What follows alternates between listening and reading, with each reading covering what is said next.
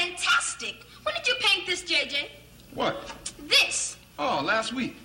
What is it? I call it Black Jesus. Black Jesus. Now, this is what the brothers need. Groovy, super, heavy. Yeah. Relax, Michael. It's only a painting, not the second coming. Sure is a shame to keep this in the closet. Hey, since both are just symbols of Jesus, a black family should have a black symbol. If Mama sees that there, she gonna kill you. Jesus may have your soul, but Mama gonna have your behind. This is Black Jesus. Oh, that's nice. He's hanging there for Black History. Junior, what made you paint Black Jesus? His face came to me in a vision. It seems to be coming to me in a vision, too. It's Ned the Wino. Uh-oh.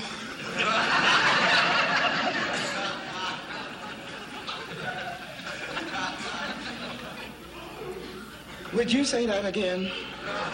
Uh-oh. I meant her. I said it's Ned the Wino. No wonder his eyes are red like fire. It's from drinking muscatel. Michael, did you know this was Ned the Wino? Sure, but that's not important. It's just a symbol. It is important. Junior, before I tear your divine skinny arms out of your divine string bean body, why did you pick up all people Ned the Wino for Black Jesus? Well, he passed out in the gutter, and he's the only one who holds still long enough to pose.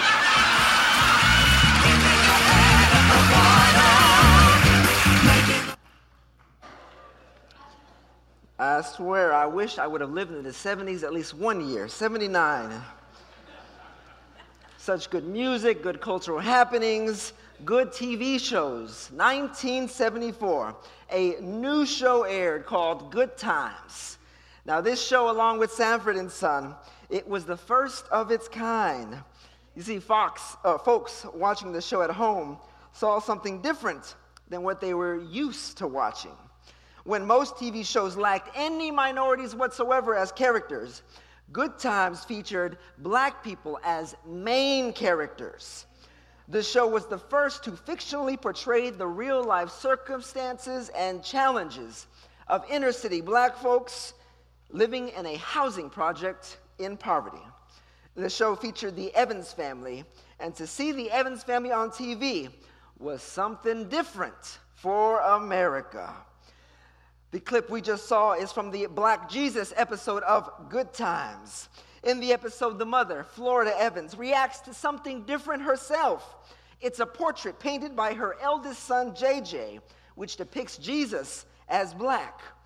Now, she probably grew up like many of us did, with pictures of blonde-haired, blue-eyed Jesus hanging in the house. Anyone here? Oh, you know what it is. Oh, I see a hand way in the back. I see it. Florida thinks Black Jesus is sort of silly. For one, she's never really thought of Jesus as possibly being black.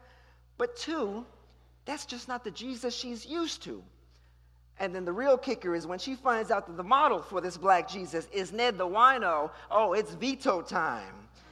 It's only after the family begins to experience small miracles that Florida is inclined to let Black Jesus and white Jesus hang on the wall together. And she finally begins to realize, as you saw her youngest son encourages her, that no matter what color or image Jesus is, whatever hangs in the house, those are just images. The images are symbols that point to what Christ represents: incarnation, God with and God within us, the light of the world. And so Christ helps us realize our fullest potential even in midst of difficult circumstances, something by which the Evans family knows all too well. You see, they find ways to survive and thrive no matter what befalls them. Not even a different image of Jesus can tear them apart. It only brings them closer together. You see, our reactions to difference, they carry the risk of tearing us apart, but they also carry the potential to bring us closer together. You see, we've all struggled with differences. Even the early church struggled with questions of sameness and difference. Questions like, was the good news only for folks in the Jewish tradition, or would different folks, Gentiles, would they be welcome too? And with different groups of people comes different images of Jesus. And some of these images of Jesus made folks very uncomfortable, much like the image of Jesus we encounter today in our gospel reading. That might make you a little uncomfortable. In our lesson today, we get a glimpse of not what Jesus might do, but actually what Jesus really did do when he encounters a certain woman. Now, first, imagine with me for a minute the context for today's lesson. Here's Jesus, this prophet, this healer who miraculously feeds thousands. He heals sick people all around him. And then he confronts religious leaders about not being inclusive enough to poor and outcast Jewish folks. Speaking truth to power and confronting religious leaders about their ignorance and their prejudice. It isn't easy at all. So Jesus, what does he do? He goes far north to the region of Tyre and Sidon just for some R&R, some rest and relaxation. He just wants to get away from it all, just get away for a minute. He wants to concentrate on taking care of his own spiritual self.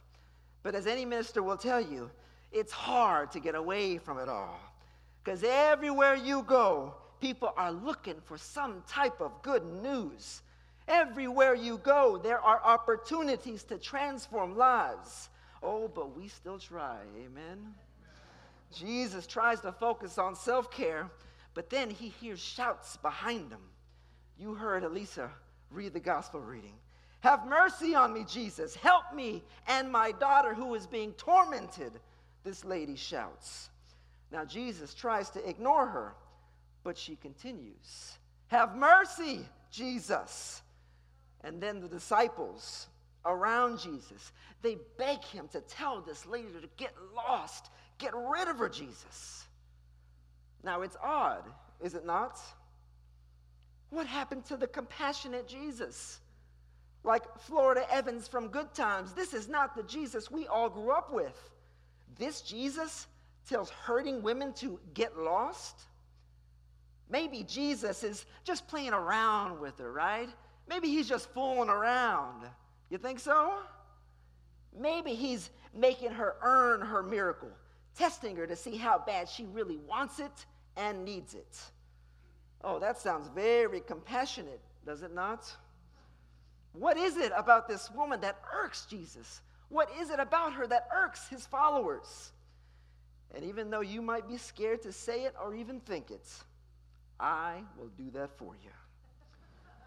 What irks everyone so much is that this woman is different. She isn't a southern genteel woman. No, she's a northern Gentile woman. One who has no name but is rather labeled a Canaanite. Now, what you may not know is that Canaanites and Jewish folks were not the best of friends way back when. At least that's what the stories tell us. They were considered arch enemies. Think to yourself, the 1950s, the Cold War here in the U.S. The Canaanite-Jewish relationship is a lot like the capitalist-communist debates. You see, no one trusts the other side, right?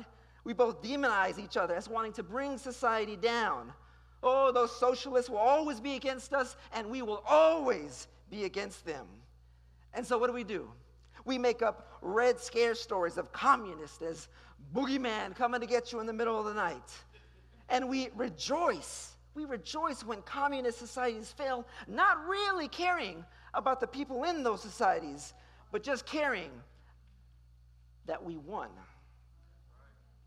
Years earlier, ancient Israelites, you see, they were given a land of milk and honey, the land of Canaan. Well, guess who was on that land? Canaanites. Canaanites and others were on that land. In Deuteronomy 7, we read that they were directed to destroy many groups of people, including the Canaanites. And so you see, Jesus ignoring this woman is pretty mild, because according to Scripture, he should be killing her. This woman might be bothering Jesus, but this image of Jesus, I guarantee, is undoubtedly bothering all of us. And if you're not irked by this Jesus, you should be, because that's the purpose of the story, to make us all very uncomfortable. But if you're not bothered yet, wait and see what happens next. Jesus finally speaks to the woman, and what does he say? I was only sent to the lost sheep of the house of Israel. In other words, sorry, sister, you can beg, you can cry all you want, but my ministry is not for you.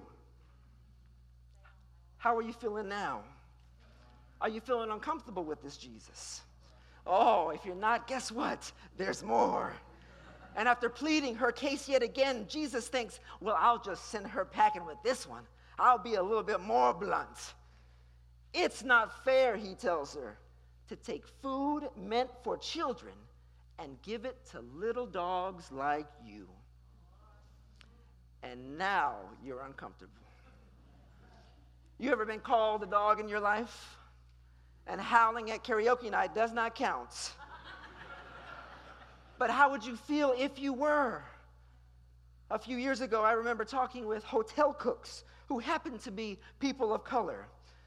They were being treated like slaves at work, and once they told me how their boss used to call them his little brown doggies.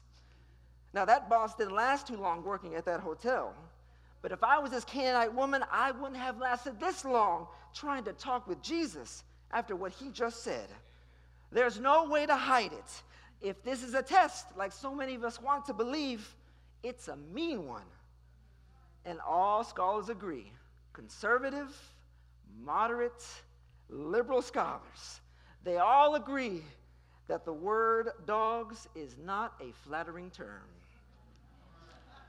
You see, dogs were dirty scavengers in the ancient world. They'd come into houses and steal any scraps of food they could find.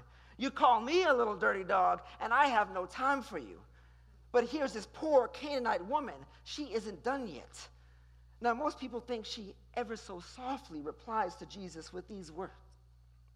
Yes, Lord, yet even the dogs get to eat the crumbs that fall from the table. Oh, sounds very genteel, right? No, she doesn't use that tone. She's been shouting throughout the whole conversation, the whole scene.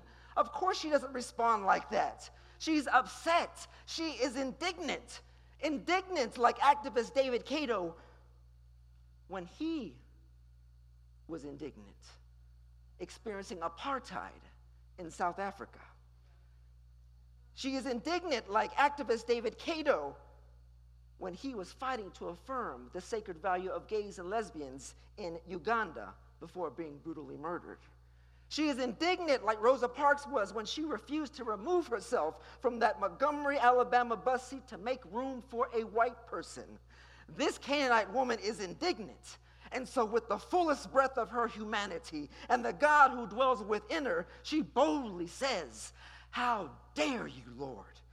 I may be a little dog in the eyes of your people, but thank God that even little dogs get to eat the crumbs that fall from the table." And just like the silence we have now, that was the exact silence that happened between Jesus and that Canaanite woman. I imagine in this silence, time just stops for Jesus.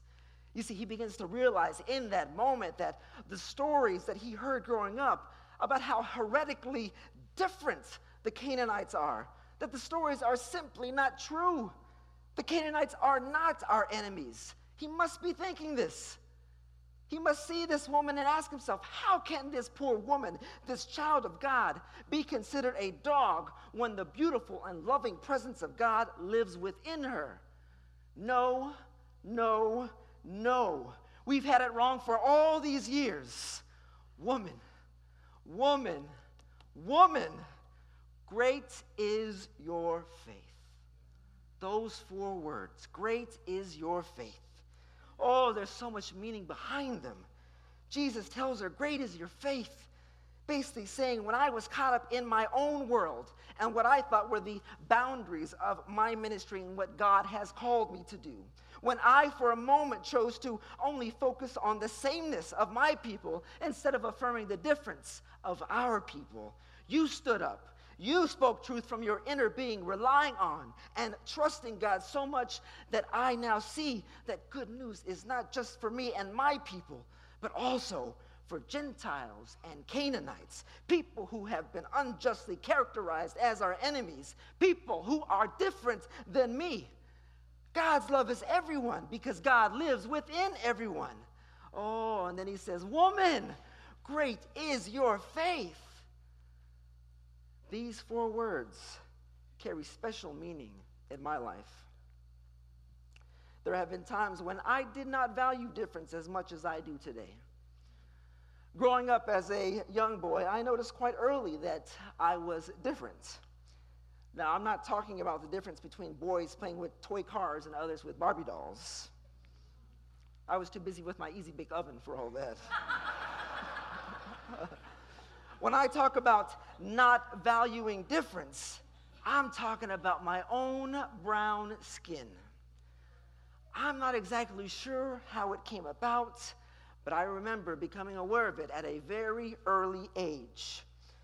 With my mother being a single parent, she didn't like to rely too much on my grandparents. You see, she wanted to be a strong, independent woman. So she found a great babysitter who just happened to be white. And I absolutely loved her. She was great. She would take care of me and only me along with her grandkids.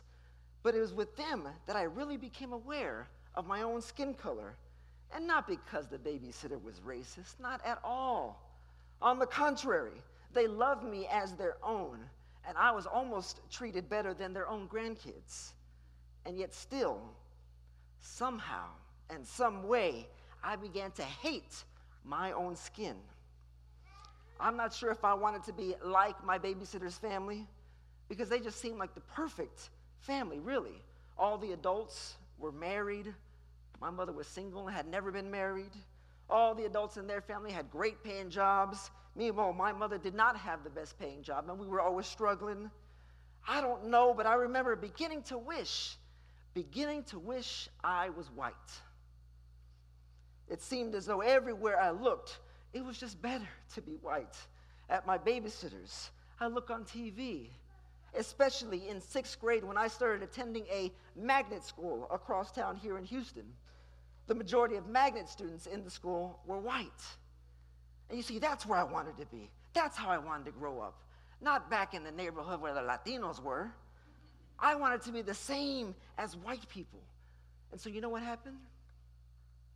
Growing up, I refused to learn Spanish. I did not want to learn it. I did not even want to learn to play soccer because soccer, in my ignorant mind, was for immigrants and Mexicans, not me. I'm American. I don't know how many times I looked at myself, and it was like I was literally looking at a brown dog, something that wasn't good enough, something that was just too different. I hated what I saw. And it wasn't until I left for college that I was able to begin to accept some truth and beauty that I hold. It happened at Oral Roberts University, a fundamentalist Christian school, which was overwhelmingly white. One would have thought that my image problems would get worse. But then, as I questioned hypocritical, orthodox Christian doctrines, as I began to question long-standing traditional beliefs, I then began to question my own notions of sameness and difference. And then you add into the mix my own sexuality struggles, and I had no choice but to come out. But before I came out as a gay man, I had to come out of the closet as a Latino, as a Chicano, as a Mexican American. I had to learn to love myself, to love my heritage, to learn Spanish, to love my beautiful brown skin, to love that I'm a person of color, and to love the many aspects of culture that I so wanted to deny before. Before I could accept my different sexuality, I had to accept and affirm my different cultural background. You see, just as the Evans in Good Times embraced a black Jesus, I had to embrace Jesucristo. Thankfully, there were people in my life who helped me see the truth. Friends at school, musicians in bands I played with, professors who allowed me to process life in class, people I worked with in the restaurant industry. Many of them were undocumented immigrants themselves who were struggling to come out of the shadows of society, and yet here they were, helping me to come out and embrace my cultural background. All of these individuals challenged me to accept difference and to celebrate it. I don't know how many times I was told, Michael, Miguel, Maikito, great is your faith. Because that they affirmed me, today I'm able to stand in the mirror and look at that different person and tell myself, great is your faith. I ask you this morning, are you able to tell yourself those 4 words? Maybe you need to hear it from others first. Turn to your neighbor and tell them, great is your faith. Great is your faith. Many of us here today, we are struggling with being different. You see, it may not be like me. For some, it has to do with coming out as a same-gender loving person. For others, it may be coming out as a parent of a same-gender loving person. And yet still others, maybe even like baby Ariana, it's like coming out as a child of same-gender loving people. Whoever you are, great is your faith. Some of us here this morning are wrestling with how to respond to a bad diagnosis. And you are struggling with whether to accept what the doctor says or be different and fight for your life and fight for your miracle. Great is your faith. Some in this room are struggling with finances and troubled relationships. For others, life circumstances are taking their toll on you and your loved ones. But you are struggling to be different and to not let your circumstances have the last word. Great is your faith. For others, maybe you're ashamed of your past, and our struggle is to be different and not let our past define us. Great is your faith. And still, some others, maybe you need to come out as Latino or Afro-Caribbean or just simply black. You are beginning to celebrate difference, and if you do, great is your faith. I dare say this morning that sameness and difference are not mutually exclusive. You see, we cannot celebrate our oneness with God without celebrating the wondrous differences amongst God's creatures. Remember that we are all images of Christ, representing God here on earth. And so embrace the differences.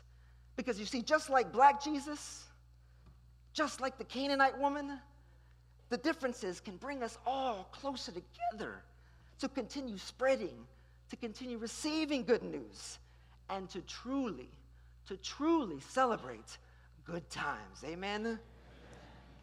Now we have an affirmation. I want you all to stand if you are able, and let's say this affirmation together.